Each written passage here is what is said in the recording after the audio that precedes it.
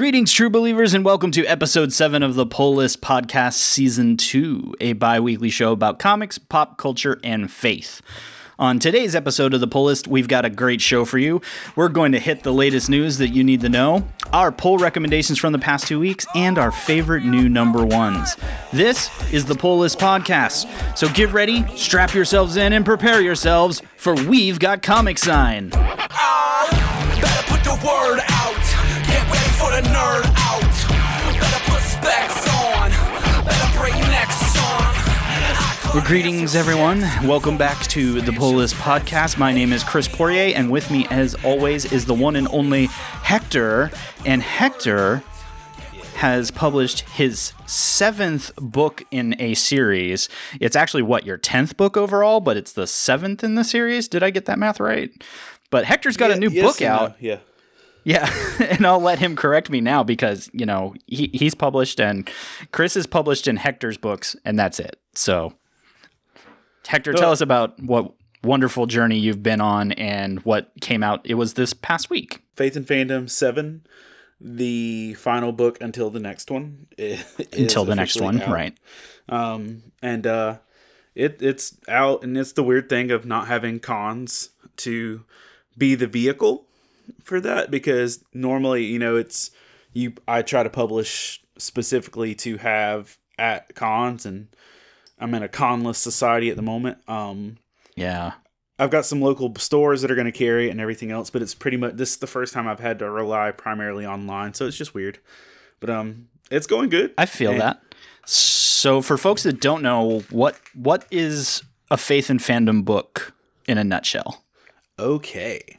Faith and Fandom is basically a book series of devotional Bible studies on pop culture, nerd culture, video games, comic books, etc., etc. They usually have about 20 chapters per book, and really are just like the spiritual connections I've made with pop culture stuff over like the last year. And sometimes they work like a year in review outside of like stuff that has been revisited. So the newest one had like a whole section on Ahsoka Tano and Church Hurt. It had as Mike Perna had mentioned to us, he had talked about Alfred, and the church is supposed to be more like Alfred than Batman, and with Tom King. Oh, right. Yep. Killing off Alfred. I did a chapter on, spoilers. Man, what? That was like a year ago. It was a year ago, but there's someone will complain. You know how it is. Alfred's dead. You should know. And it's brutal. And by the way, they did that in one of the more recent issues I was reading, where it might have been Detective. I'd have to actually go pick the book back up. I don't remember. It's Detective or Batman, but I think Batman 94, which save it for the podcast, but I'll save it for the podcast. We revisit that. Yeah, that is right. That is in there. Oh my gosh, that was brutal. But yeah, it's just different stuff that's covered in there. So there's a lot of comics, pop culture, and things of those nature that just do independent Bible studies that go with it, and they're in no order. So book 7 just dropped. So you don't have to have read the previous 6. It's literally if you like the stuff that's covered, read that one. So yeah, we'll go ahead and drop the linkage there to the Amazons, where you can purchase all of Hector's wonderful books there. And as Hector said, that all of them cover kind of that particular year or things in pop culture that came up or directly impacted. So you don't have to start at 1 and go to 7, though I'm sure every writer and artist would love you to buy all 7 books, but you can pick and choose the stuff that speaks to you and you're interested in, and you can dive in really at any point. And yeah, it's been neat because honestly, part of the reason I wanted to talk about it's not just an advertisement for Hector. It's that it's how I met Hector once upon a time, all these years ago, and it's why him and I have hung out and done cool things over.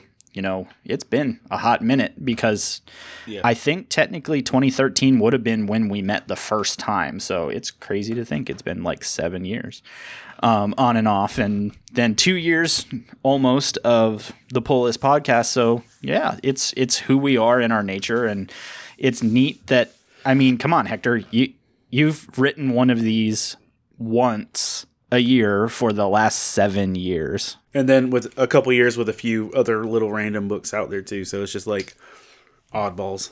So yeah. Yeah. So that's our friend Hector, a published author of the Amazon and devotional world of pop culture, which there's only a handful of folks really camping out in. So it's awesome to have Hector along for the ride, and that you guys can pick up his stuff and check out kind of how his brain works and how some of us crazy Christians and in pop culture actually work. And it's been an awesome journey. So yep, book 7 available now, and you can check that out in the show notes. So from there, we'll kind of transition into our regular.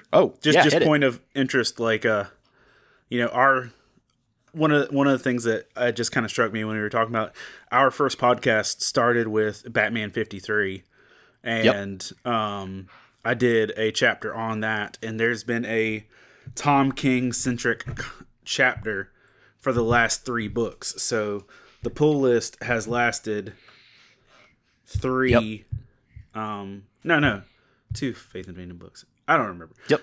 Something like that. But I think you were just finishing or just planning out the first one, because basically that chapter on 53 became kind of our pilot episode, and that's where the journey began. So for everyone who's interested, go all the way back in the feed to the beginning and find our episode on Batman 53, and you can see kind of how all those things shook out and how we became who we are today. But we went from Batman 53 in the beginning, and then the newest book had Batman 73 through like 84.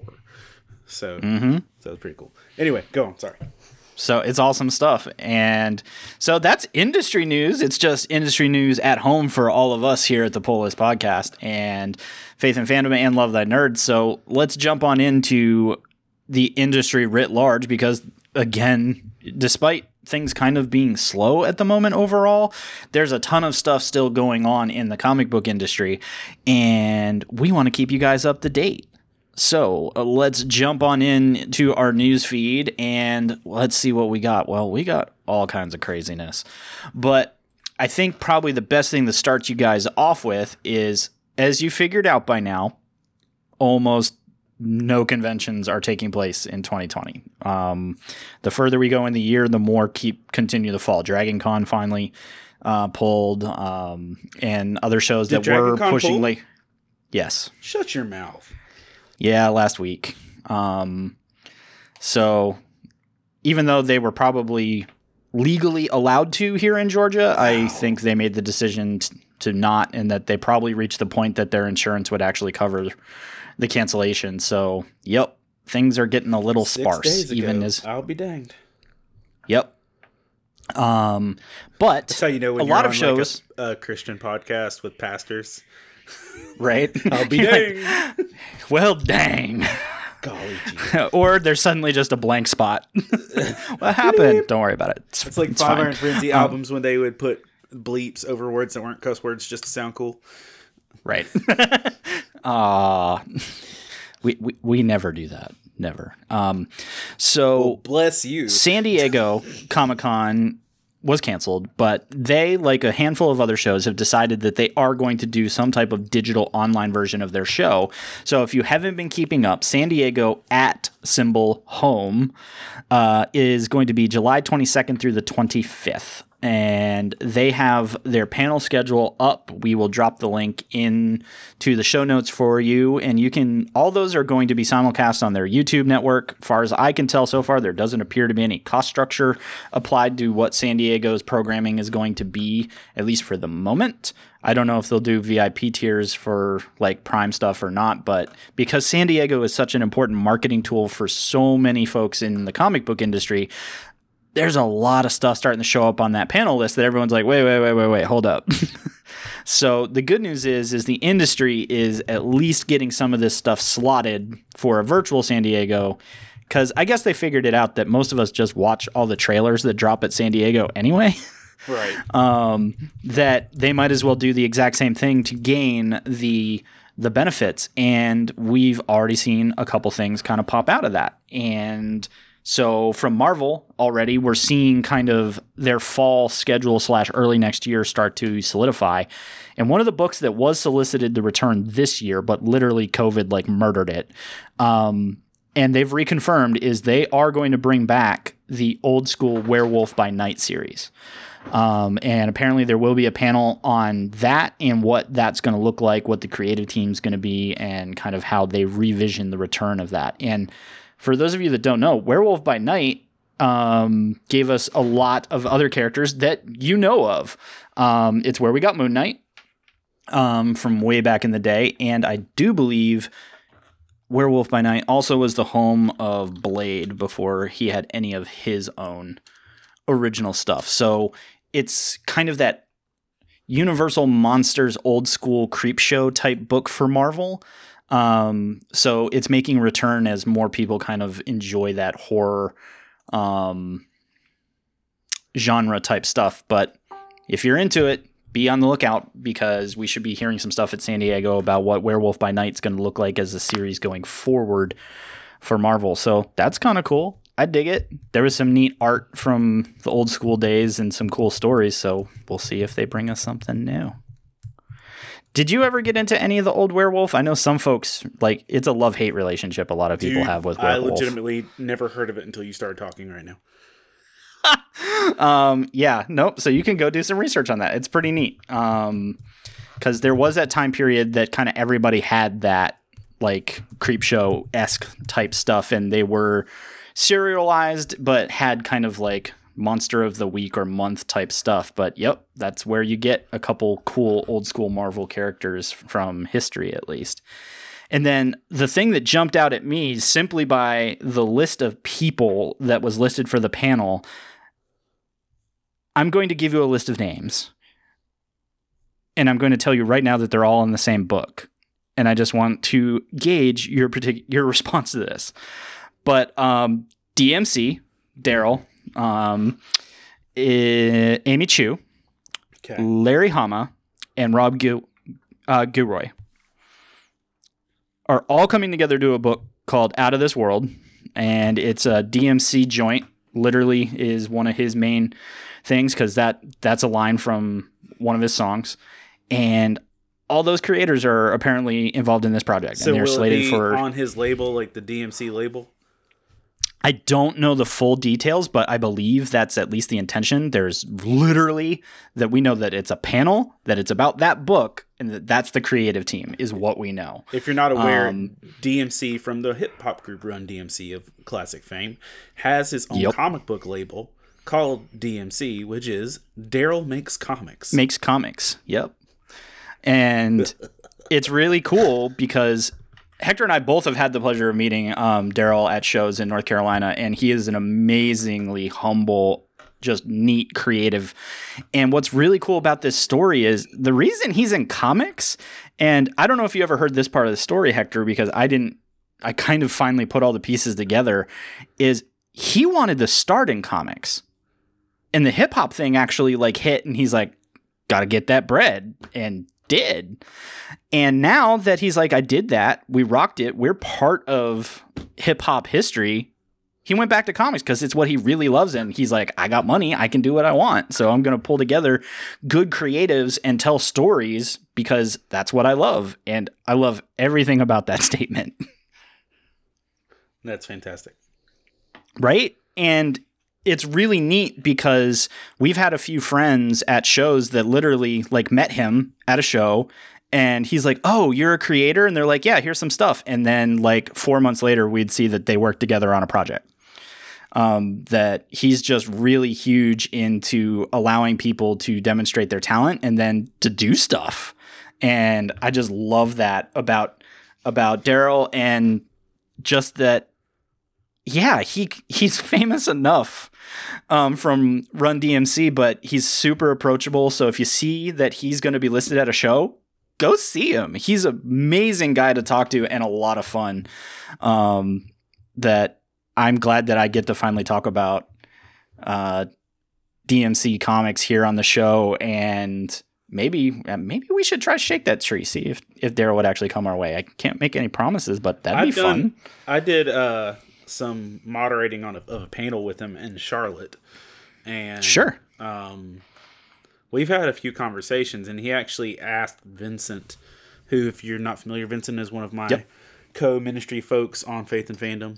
He actually asked Vincent to do some stuff with him, but I don't know if that panned out. But no, I know it didn't pan out, but it's It happens. It happens. But he's a really fun dude, and I'm just curious to see what that's going to be about, because that's a crazy cross section of creatives. Right there. Seeing Larry Hama, who, original G.I. dude Joe. on G.I. Joe and all that Wolverine. good stuff. And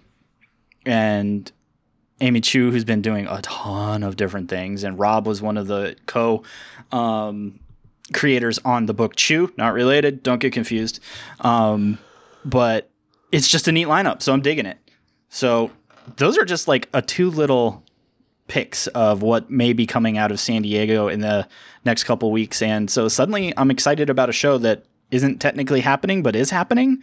So I'm starting to get the comic book tingles again, which is awesome, because to be honest, I was starting to get a little worried that this big break and then a lack of shows in the summer was going to do considerably more damage than it already has, unfortunately. But I'm starting to hear of new projects and ways for them to be announced, so I'm getting excited again. And so I'm probably going to try to do as much as I can with San Diego online, and we'll try to get you guys plugged in during that week of that show so you can see what's going on. Like I said, the link is in the show notes, which gives you a link to the schedule of all the panels they currently have scheduled. But rumors are they're still solidifying that schedule, so there's a lot going to be coming from San Diego in the next couple weeks. So that's awesome. I can't wait. And that's one of the things too, is I've been I was part of an online con 2 weeks ago. Fayetteville did their online con, and that was 2 weeks ago. I enjoyed it. But I don't think it was the experience they wanted. And I think that they are trying to figure out what the rest of life looks like at the moment with that. And I know that some folks have tried it and had moderate success. I know that some folks have tried it and it's been miserable. I don't know that anyone's tried the online call thing or online con thing and it be stellar. But if anybody can do it, it's, San Diego. Yeah, But, I'm really curious to try to see more details about, because they talk about their virtual exhibit hall too, and that's the part that I feel like a lot of people are struggling with. So I'll be curious to see. I mostly am looking forward to seeing what they do, so I can jump in and be like, okay, what did they do, and is it good? And like you said, if anyone's gonna nail quality, here's hoping it'll be San Diego.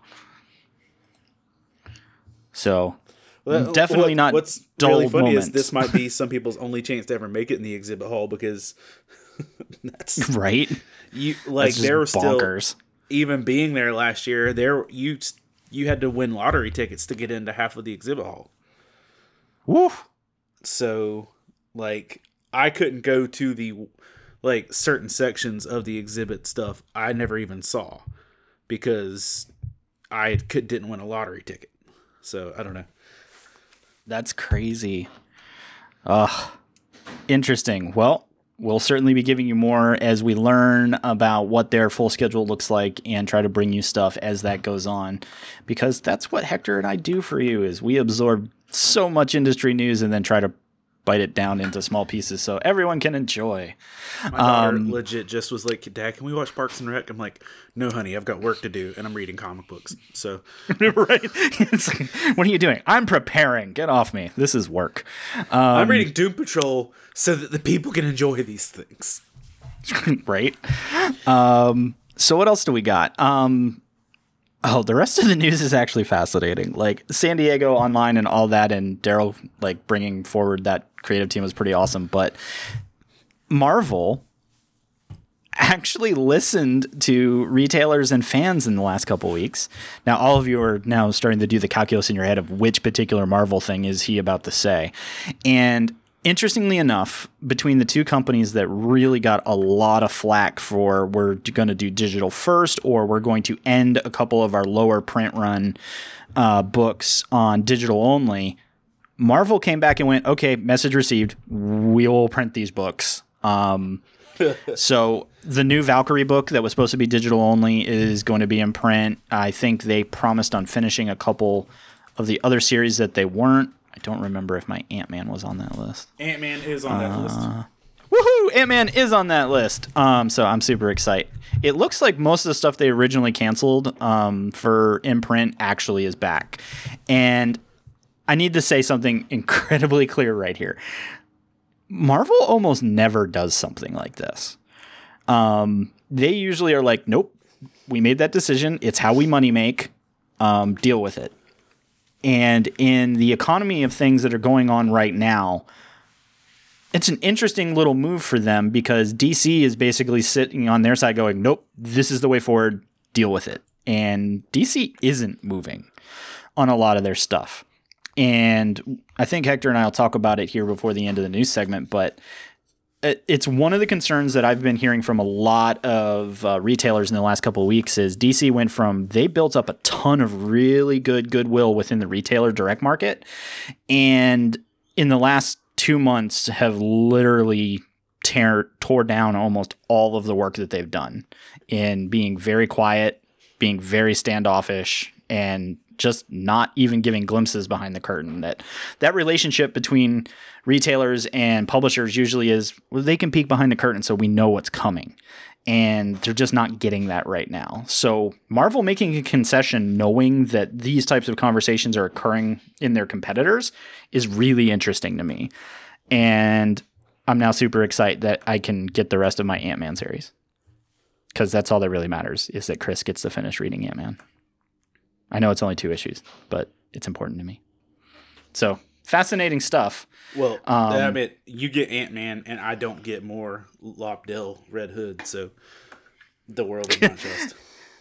The world is not just. And that, I mean, is just an entirely separate issue from even just DC being DC. But, yeah, Hector had a rough news week. Yes. So, and on the other side of things that sort of don't make sense is Free Comic Book Day is usually the first Saturday in May. And obviously COVID said, no, you can't have comics. There is no joy in life anymore. And the industry has been trying to figure out what they're going to do. And that decision has been made. And congratulations, everyone. You now get 8 weeks of Free Comic Book Summer? ? And you heard that correctly. And we've put the link in the show notes because it's kind of convoluted and complicated. But what you need to know is that starting July 15th, so this coming Wednesday when you hear the show, is going to be the first week of all those. And I think it's an average of 3 to 5 books per week are going to be available. Now, per the actual schedule, it is on Wednesdays. But as Hector and I learned as we talked to a couple different retailers, the rules are flexible enough that the shops can decide how they're going to do this. So some shops are going to have stuff on Wednesdays. Some are opting to hold for the weekend so they can have bigger events. Some are even opting to hold for maybe 1 or 2 big days, even though the books are available. So for free comic books this summer, you're going to need to keep an eye on your local shop and what they're doing, because I know mine is going to make them available, but probably hold them to the weekend. So he can do different sales and whatnot because Free Comic Book Day usually brings people to the shops and are the biggest days of sales for comic stores. So it being spread out across 8 weeks is going to be an interesting experiment. Well, what do you hear locally for you? Yeah, well, just like even with Negan Lives, like if you're not familiar, Negan Lives that dropped was free to retailers and exclusive to print just to get people in local comic book shops. And that was awesome. Yep. But that was a gift directly from Kirkman that they didn't pay shipping on it. They didn't pay cost of books. They literally got free copies of those, including collectible variants, which means that pretty much 100% of the income from that book went in the pockets of the retailers in a time they needed it. Yeah. But like, so I have two shops I frequent, which is Kessel Run Comics in Elizabethtown, North Carolina, and Dragon's Lair in Fayetteville, North Carolina. Dragon's Lair is saving their books to the weekend, and what they are going to do is they are going to basically make mini cons for the foreseeable future, and each Saturday they're going to bring in 2 artists, writers, comic book creators, whatever, to sit in the shop and basically have a little artist alley wing. So Nice. They'll have free comics and artists, guests. The Elizabethtown shop is literally waiting until the last day of all of it. Yep. So he's going to gather everything and then have one big free comic book day months after everybody else's stuff is gone. And like where everybody can just come in. And so that'll be good and bad depending on what you're looking for. But yeah. Yeah, so that matches a lot of what I'm hearing as well, is that no two shops really kind of have the same idea, which is both the beauty of the direct market, but also, as you noted, the complication, because either places that will sell out in the first couple weeks, well, give away, the places that hold stuff will still have them. So it's going to be interesting to see how the dynamics of all that play out. But your free books are coming. It's just they're going to be all over the place. So definitely check with your local shops on what you're interested in and make sure that you're still first in line. You know how it be. That's can be one of the craziest days at a comic shop, and now it could potentially be 8 times crazy. Good times. And then finally, it's not fully comic books, but when I saw it, my jaw almost dropped. I don't know if you caught this last week, Hector, but Gary Larson, the creator of Far Side Comics, you know, the calendars that like a lot of our generation grew up with and all that cool stuff, released some of his first comics in literally the last 25 years last week. It's on his website, it's on his Facebook, and I think it's 3 new independent Far Sides. I just thought that was cool. It was crazy because I also sat there and went, it's really been 25 years? I don't know why that makes me feel old. Because you're old. That's been a long time. I mean, like, legit, dude. I mean, there's no way around that. Like, Nope. There hasn't been Far Side since we were in middle school. Right. We could get those books like at the book fair or something like that, and that was like our childhood. And then it's like, what happened? Well, kids, there's new comics. Go to the webs. It's fun. So that's what you need to know.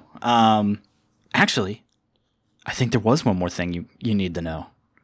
Hector, you mentioned, I think it was before the show got started, reminding me, because I'm a bad person apparently, that DC Comics this week were now under their 2 new distributors. That's and right, you had a chance to talk. You had a chance to talk with your local shop about it, and I did as well. And we just wanted to give everybody kind of a little feedback on that, because that was the one question mark everyone had from Diamond to these 2 new distributors who have never distributed comics en masse before. Got your store their DC Comics this week, or in some cases didn't.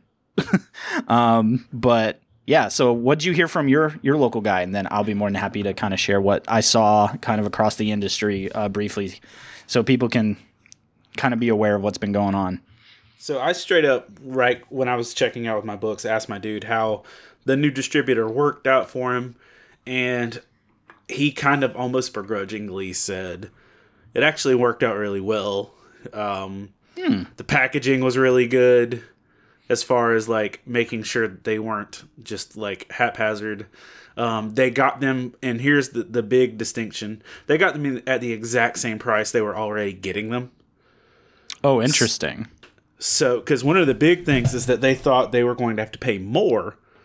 Right. And my dude said he paid the exact same price he's always paid. There was no upcharge. That's good. And in a lot of ways, it got there earlier. It was packaged better. And if it continues like this, even if Diamond goes back, or if DC goes back to Diamond as an option, he'd stick with what he's doing with the new stuff. Interesting. That's great. I know I've heard some small shops say similar things, that their experience was really solid. My shop unfortunately did get a mispull, so they got issued a bunch of stuff that they didn't order and shorted all of the ones that they didn't. That this is typical comics stuff. So that's going to happen pretty much no matter what. But on the positive side, again, did get things, because part of it is their distribution model is to have stuff by Tuesdays versus Wednesdays. So it's going to show up early no matter what. A few people did have complications because that shipping order happened over the 4th of July holiday weekend. And one thing that I definitely heard from a lot of folks is if they had questions or they had issues, they all tried calling on Friday, which was technically the holiday, but was also the first distribution weekend of these new companies. And it was clear that not a single one of them worked. The average complaint from folks was waiting on hold for 2 hours and then being hung up on with absolutely no explanation or whatnot. A lot of folks then later found out that if they emailed their questions, they would actually get answered.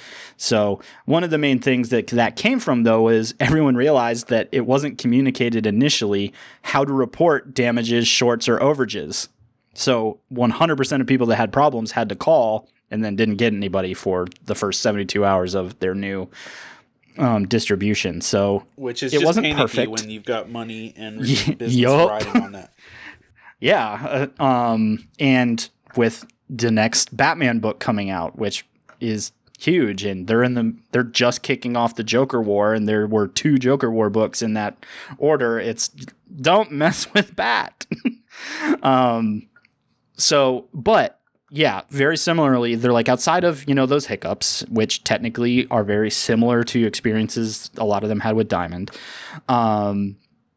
They said the same thing of the quality of shipper, and also the biggest thing was like variants or valuable books were packaged at a level they've never seen before. And that has been one of the longest standing complaints from retailers about high value books is you usually print fewer of them so they're worth more.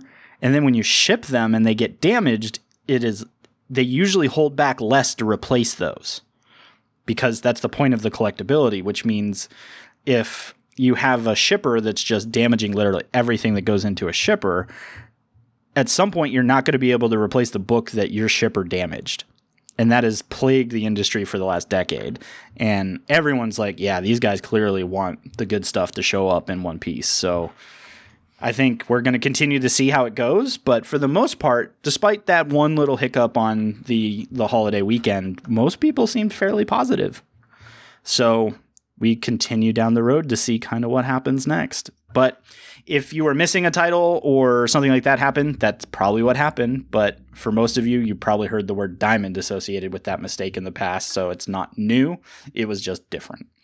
So yeah, I think that's going to do it for the news for this week. There was a lot of stuff going on, but we really want to focus on this to be able to give you all an idea of what the industry is truly doing and just truly about.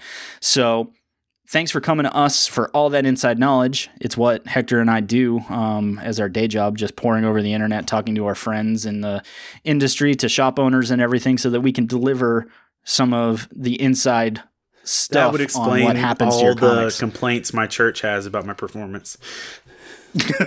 Shh. No. You do both fine. If they're listening, Hector is a wonderful person. He manages his time well. So... Like I don't play Animal Crossing in staff meetings, but whatever. Go ahead. Ooh. Well, to each their own. But other than the news, the things that we want you guys to know about is what did come out the last couple weeks and what we found particularly interesting, especially as new books. So, Hector, let's jump in and give folks a little bit of an idea. There weren't a ton of new books, and just briefly, that's something everyone's going to notice as well, is DC and Marvel production is way down right now. That a lot of books are very slow to get back up and running, but it's looking like August, September is when we'll see things return mostly normal-ish. So the options on the shelves are definitely thinner if you've looked, and it's just because people are still catching up and we're still doing the COVID thing to an extent, just it's different. So what did you find in your poll over the last 2 weeks that just spoke to you in some way? As a lot of you know, it's not always good. It's not always bad, but we try to give you an idea of what's out there. So I didn't really understand the full extent of how Naked 2 weeks ago was going to be. Right? I was not prepared. And so, as I've mentioned, I think maybe on the last episode, I am doing more intentional effort to give my patronage to actual physical local comic book shops during this time. And so each comic book shop is at least 35 to 40 minutes from me, if not an hour with traffic. So it's an honest to goodness investment to drive to a comic book shop. So I drove to a comic book shop 2 weeks ago and found out that neither DC nor Marvel had books. And I'm like, well, crap. There were like 4 books on the shelf. Like, almost not kidding. Dude, what was crazy is the shop I went to didn't even put books out. Oh, man. Mine did, and I should have taken a picture of it because it was kind of surreal. It was like, wait, what? He said it wasn't worth it. They were organizing some Spider-Mans they had bought from somebody else, and they didn't even put books out. He figured if people knew what was coming, they'd come ask for it. Oh, wow.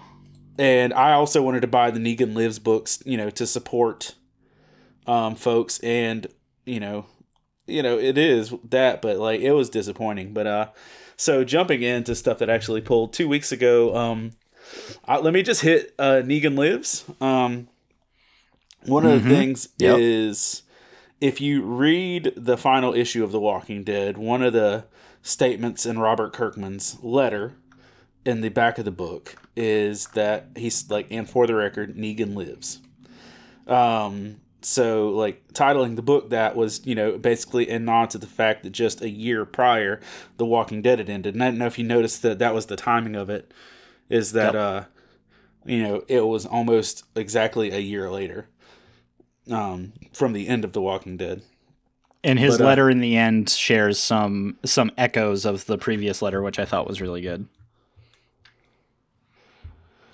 Because it basically does the, is this the last story for Negan? ? So, and that's the thing. Like, I went into this knowing I was just supporting the retailers, and while this was a decent little blink into the Negan world, it felt like a post-credit scene that I don't think I would have sat through the credits for. And it was good. It was Negan. It was Negan being Negan. And Negan having... It was so Negan. Yeah, that was the thing. It was like, oh, look, here's some curse words. Here's some violence. And some irony and loss. Okay, cool. But that book alone was not worth me driving 40 miles one way. I would have rather just PayPal'd my local shop $4, and just saved my gas. But if you are a Walking Dead fan, it is worth reading on that level. So there's that. I will say Deceased Dead Planet, number 1 was dope. If you've listened to this, I've long been beating the drum of Deceased is really good. I personally thought the one shot with Mr. Miracle and the Magical Crew was fantastic. I thought Deceased Unkillables was the best iteration so far, but Deceased the proper was a great story. And this one is a direct sequel to Deceased proper. And I don't know where this exactly falls in the time. Although this falls 5 years later after Deceased proper. And if you're not familiar, basically,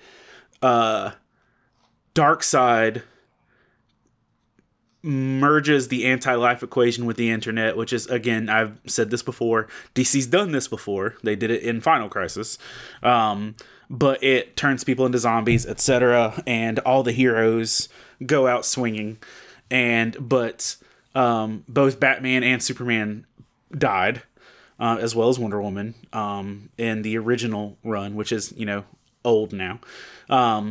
This picks up 5 years later, where now Damian is Batman, John is Superman, Wonder Girl is Wonder Woman, and Black Canary is like a leader in the Green Lantern Corps.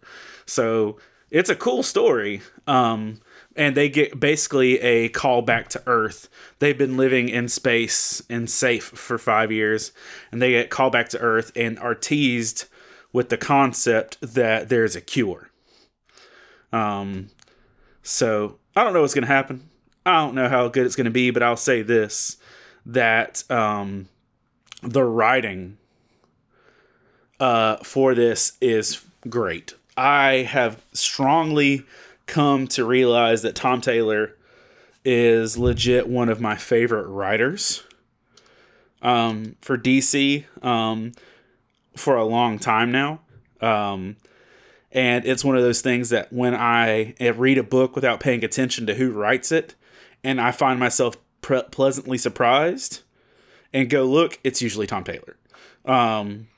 Nice. So he has steadily become one of like just the most pleasant surprises to come out of DC Comics in a while. And even if you don't like zombies, if you like seeing character depth in short bubbles, this is one of the best books I can recommend. I was really impressed. I mean, I skipped Unkillables, which you I'm disappointed in your life choices. Yeah, you told me how much I screwed up, so I was like, well, I can't let another deceased pass, and I picked this up. You need to go get Unkillables, dude. Yeah, I know I do, but at least I haven't missed the new ones, and the end of this one made me go, whoa. Well, and I have a question on this one because of Unkillables, and I'm going to have to look it back up. Because there's a character that I thought died in Unkillables, like a zombie that died in Unkillables that is back. And I thought for sure that zombie met their fate in the previous incarnation. So, like, they referenced Unkillables in this when they referenced Ivy's Garden. Okay. Which if you read Unkillables if you read Deceased but not Unkillables, the last survivors on Earth of a squad of heroes, villains, and orphan children are all living in an impenetrable, even to superhero levels, garden in the middle of Gotham that Ivy is guarding 24/7. That not even like Wonder Woman was able to break in. So, like everybody that is alive on Earth is in that garden. And so they were going to reference or go save them. And I'm actually checking my one question. Okay, never mind. I was wrong. The person I thought that died didn't. So cool. But I'll say this. It's worth it, but Unkillables is still my favorite. And I think you need to go read that, Chris. Folks, you're hearing it first. I am officially declaring a podcast boycott. Episode 8 is not happening until Chris reads these books. You're canceling us until I read something? Oh, man. Just maybe. No, not really, but it's strongly suggested. But I also really love the art in Unkillables. But anyway. Yeah. But yeah, Deceased, Dead Planet, number 1, super dope. X-Force, number 10, picks back up. And I'll say this, from Marvel's end, this is falling into Doomsday Clock levels of it's been so long since I've read a story. What's going on? Mm-hmm. That I forgot what's going on. Yep. I have one of those on my list too for this week. That's totally happening. So we're gonna have to pick up steam here. But X-Force is good, and one of the things that a mystery, so to speak, that was previously stated is that Domino, before she died, in a few issues back, told Colossus, like with 100% clarity and certainty, when I'm brought back, don't take away any of my scars and don't take away any of my traumatic memories of what's happened. She wanted to come back completely intact with all of her flaws, but when she's brought back, she's healed and doesn't have any of her painful memories, even though she specifically made that clear to everyone. So, there's a twisted game afoot. And also with the fact that Kitty Pryde is the first one that is not able to be brought back. I'm enjoying that. So X-Force picks that up. It's a Domino Wolverine adventure, at a nutshell, but they actually explore that dialogue, and I enjoy that. And also just kicking off the path to a Joker War is Batman 94 and Detective 1023. Detective, you literally have Joker on a path to unleash talons. And so that's fun. So Joker doing that, but then Batman 94, we get Batman, and so that's where the Alfred thing was, right? You read that. Okay. Batman's, hallucinating, and he's seeing Alfred like talking to him with a snap neck, looking all traumatizing, and I'm like, oh no, that's horrible. Don't I don't like it. Oh no. But, and again, this isn't the most original story, but Batman's lost his entire home, his entire company, and he's penniless, and Joker now has all the resources of Wayne Enterprises. This story, without the Joker, has happened before, where Batman's had his bank account drained, and Lucius Fox actually was part of it. It was not a popular story, and I don't think it ever got resolved. I think it was somewhere around New 52, or the run that was going right before 52 started. But it's an old story, but like it's, a lot of tropes that are being brought back up. But I'll say this, Batman 94 packed a punch. I enjoyed it. Yeah, it did. And as far as like quality Batman, this is not a book I'm regretting reading. Just putting it that way. If you read 93, the Harley issue is still up in the air. Yep. And Punchline and Harley are still in the wind. Yeah. And so that's Punchline's not. She's having a conversation with Joker in it. Oh, that's right. We see her briefly, so yeah. Harley is the one in the wind, and that's the question to be had. But it was totally worth it. So that's me. What do you got? So I read mostly independent and Marvel this week. I mean, I obviously read DC's Planet and Batman 94, which were pretty awesome. But Marvel kind of having some of their stories back on the racks, I wanted to catch up on two really random Marvel books that I've been enjoying, and that's Doctor Strange, Surgeon Supreme, which I've mentioned on the show before. And issue number 5 came out this week, and I kind of had to do the same thing where I was like, what is going on? Because it's been a minute. Looking things over, all the advertisements in the Marvel books right now are for April, which means the last time technically we had proper books in those lines were March or February. So that's why it feels like I don't remember what's going on. But Surgeon Supreme is basically that story I've been talking about, that Strange is doing his day job of, he's been able to be healed of his past physical maladies, which didn't allow him to be a surgeon anymore. And he still has access to the Sorcerer Supreme side of him, hence Surgeon Supreme. And the book's entirely about him balancing his duties as a surgeon, one of the best neurosurgeons available, and having to like worry about the multiverse and all of the crazy mystical things that occur in the universe. And the art's been pretty awesome, and the story's been whack job as all get out, but it's a fun little jaunt in that literally half the book is the, oh crap, I have a day job, and the other half is, oh man, literally this crazy space wormhole is being torn open and I got to do something about that right now. And so it's basically, he's not doing either of them well, but he's trying. So it's kind of a fun book. It's a really strange setup for a book, but it's been fun. And the other one, kind of in the same vein, is Strange Academy. Started before COVID, and now number 2 has finally come out. So same thing. It's been a minute.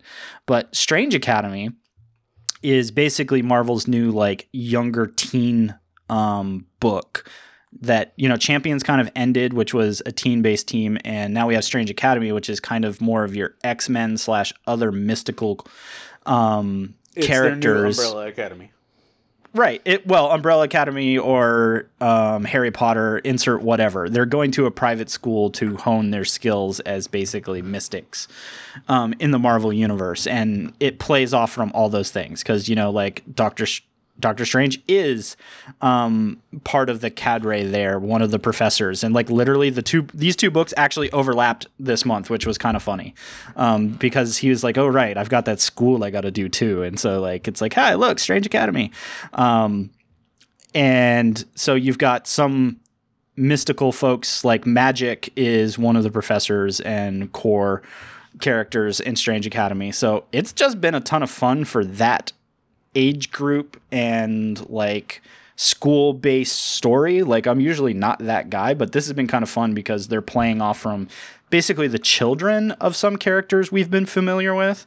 Like Dormammu's kid is one of the kids in this going to the academy, and that's just fascinatingly funny. I don't know why, but it is. So yeah, I really recommend that book for someone that's looking for an easy, like not mental, tough read because it's just fun, which is what I kind of expect from Marvel's universe, and I dig it. I'm also still reading Firefly, which I constantly come back here and go, I'm not really sure why, and I'm still of that opinion. The brown coat in me won't let me not. But Firefly 17 came out. Mal's still looking for his mom, but mom hasn't showed up. The big bad that was kind of introduced before is some type of, spoiler alert, super soldier, basically, that Blue Sun has created. And so I'm starting to care less the more I go on. If I say anything good about what's going on in the Firefly book right now is I am firmly convinced of how incredibly evil Blue Sun is as a corporation, because they really are going for just how evil Blue Sun is at every level in this at this point. It's like, yeah, I think we had a firm understanding of that from the show and everything, but they're really going to that, no, we mean it. They're an evil, bureaucratic, shadow government-y type of organization. And it's like, got it. And Mal is still balancing the, I'm a sheriff, but I'm a criminal thing. And that's a plot now. So congratulations, brown coats. It's a thing. Yeah, I mean, I'm thinking this journey is going to end eventually, but it's a train wreck I can't look away from. It makes me sad. And then finally for stuff, I had the opportunity to pick up, Robert Kirkman also had out during this period the Prelude graphic novel and free comic book day issue of his new book, Firepower. So short version of this is I read the graphic novel, which I thoroughly enjoyed. Awesome art, pretty good story, humorous, but basically close your eyes, imagine the Iron Fist story, except this dude can manipulate fire. So it's Avatar and Iron Fist together. Sort of, because it's not an elemental bender thing, as more so if he can actually conjure it, which kind of is the bending thing for the Fire Nation. Now that I think about it, yes. Yeah, it's really broken, and it's as if Danny Rand went to the Fire Nation instead of the dragon. Right, but it's still like up in the hills in the Himalayas, like in a place that only a certain number of people can find. It's not there, but it's there thing like an Iron Fist. It's just the Fire Nation attacked. Right. Aw. But let's have some tea. And there's some tea moments in this, so who knows? He could be ripping there. But needlessly put, the Prelude is a graphic novel that you can still get, and it was really fun to kind of see the setup of this, that you find out this dude's parents were clearly part of some type of martial arts organizations, and one of them mentioned this location, and one of them mentions this other basically like criminal enterprise. And you kind of find out that basically his parents were actually part of the criminal enterprise and not the good guys. And he had been spending his entire life trying to find his parents, and through that he found the good guys, which basically had the fire thing, and he ends up training with them because they get that he didn't know that, and he doesn't know where his parents are, and they kind of do the, well, we can teach you the right way thing. And that setup was actually really great. There's a lot of other beats that are in there that are really fun. But then you get to the first issue of the actual story, and they basically do a 10 years later, and, you know, he's not like doing monk stuff up in the Himalayas. He's like mowing his lawn and barbecuing for his 2.5 kids' white picket fence neighborhood, and that life suddenly intersects again. And I was like, I don't know if I care now. Somebody might find it cool, but the one thing that I just unfortunately feel about a lot of Kirkman's projects lately is his setup for concept is brilliant. Literally the first trade, like Oblivion Song, the first trade was like jaw-dropping, holy crap, where is this story going? Oblivion Song's still on shelves right now, but I literally stopped reading that book a year ago because I was like, why, Robert? Why? And I'm already getting that vibe off this book, and it's like, it's not even out yet. So it kind of bums me out, but at the same time, I'm telling you, go find the Prelude graphic novel. It should be $10, and it's fun. It's pretty, and it's fun. So enjoy it for what it is, because that story alone is great. I'm going to read the first issues when they come out to see if, you know, the story actually solidifies into something that makes sense. But at the moment, I'm unfortunately skeptical, as I patiently wait for Robert Kirkman to have a win after Walking Dead, because in his timeline of things, it kind of goes Walking Dead, and then what's the last thing you remember of Robert Kirkman? Being like, you have to read this. Walking Dead, like issue 100. Right. And yeah, and he's done so much for Image, and Skybound as a whole is great now and everything. So it's not me really beating on the guy. It's just, come on, Robert, I know you have it in you. And the beginnings of these stories show that. I was like, I don't know if you just have that really good thing, and then it's like, where do I go? And, you know, that's the reality of serial comics, is you got to go somewhere, bro. So those were my pulls. And, you know, to wrap out the show, Hector and I did read some number ones that we want to tell you about. So mine, just off the thing, came from 2 weeks ago when we basically had no books. And there was an Image book called All America Comics.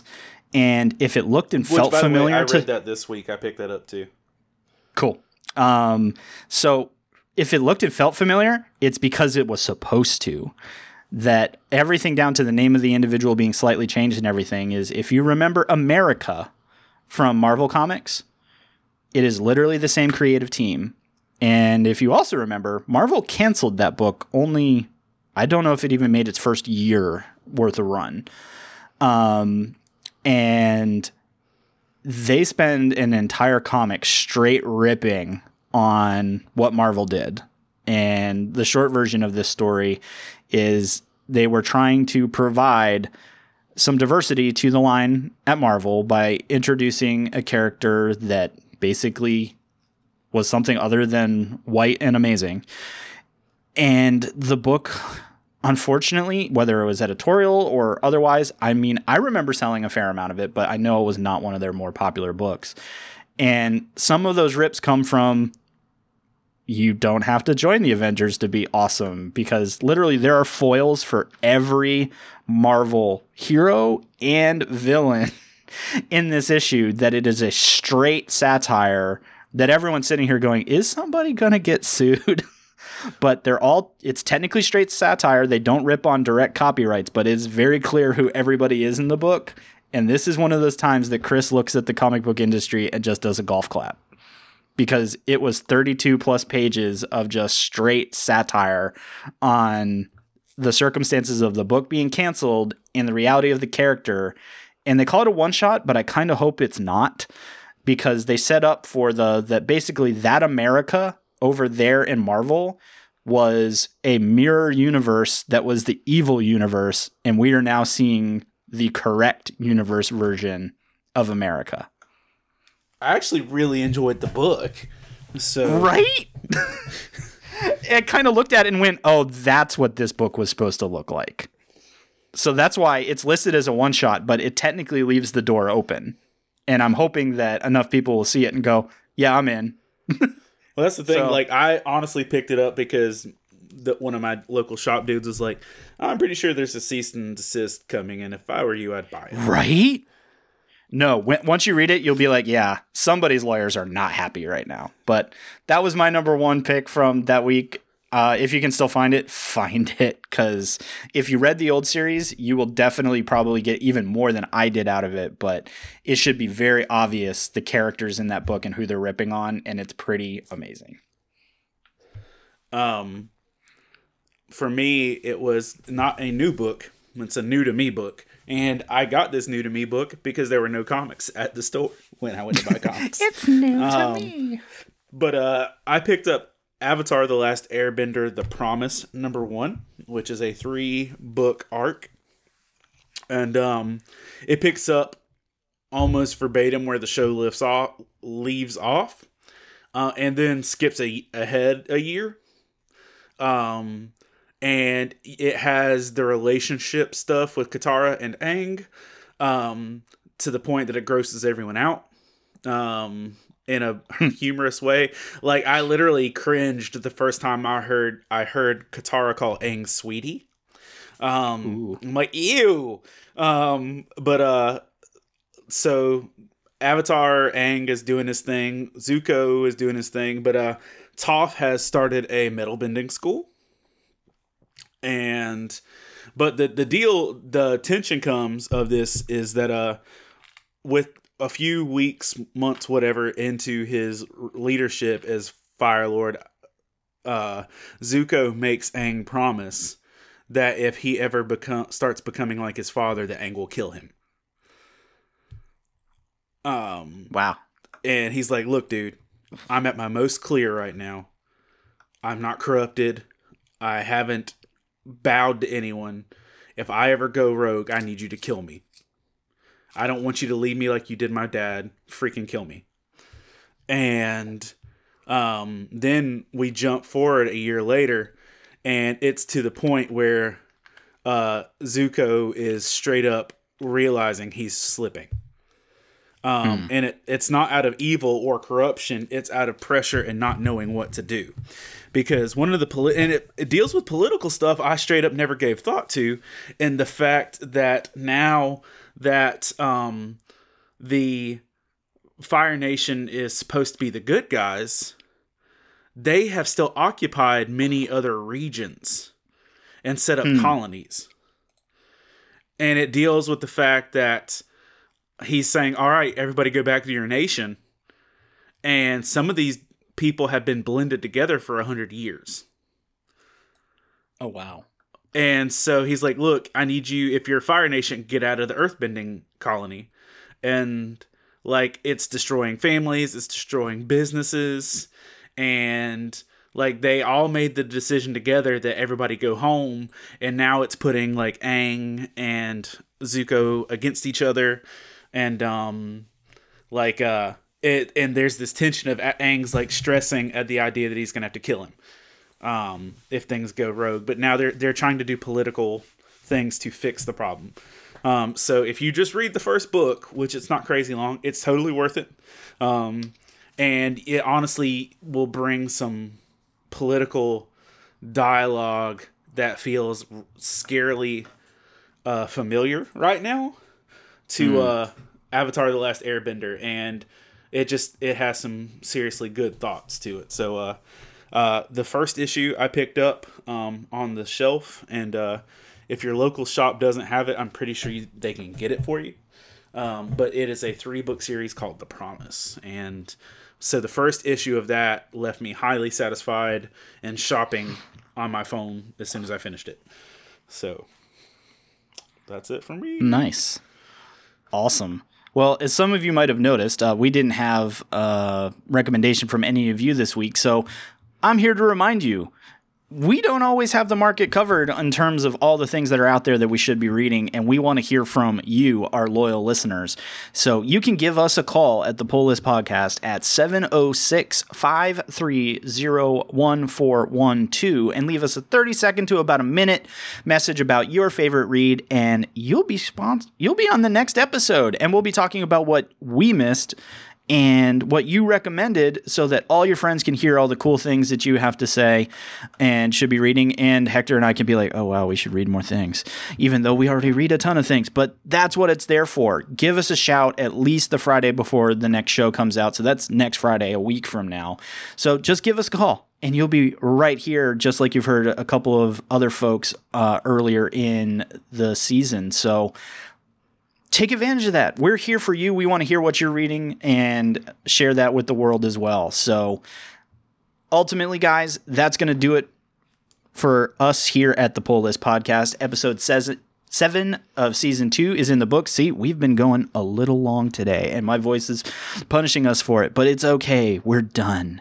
Season 2 continues to roll down the tracks, but we couldn't possibly do any of this alone. As many of you know, we take this incredible journey of podcasts and fandom with a bunch of other shows at the Love Thy Nerd Podcast Network. You can check those all out at lovethynerd.com or on the Book of Faces at Love Thy Nerd. So go ahead and check those out. But ultimately, Hector and I just want to thank all of you for choosing us as your primary comic book knowledge factory. Hopefully we filled all of that knowledge for this week. We had a ton of knowledge. And don't leave us hanging, man. Rate and review the show. Share with your friends. Tell other folks that you enjoy what you're hearing.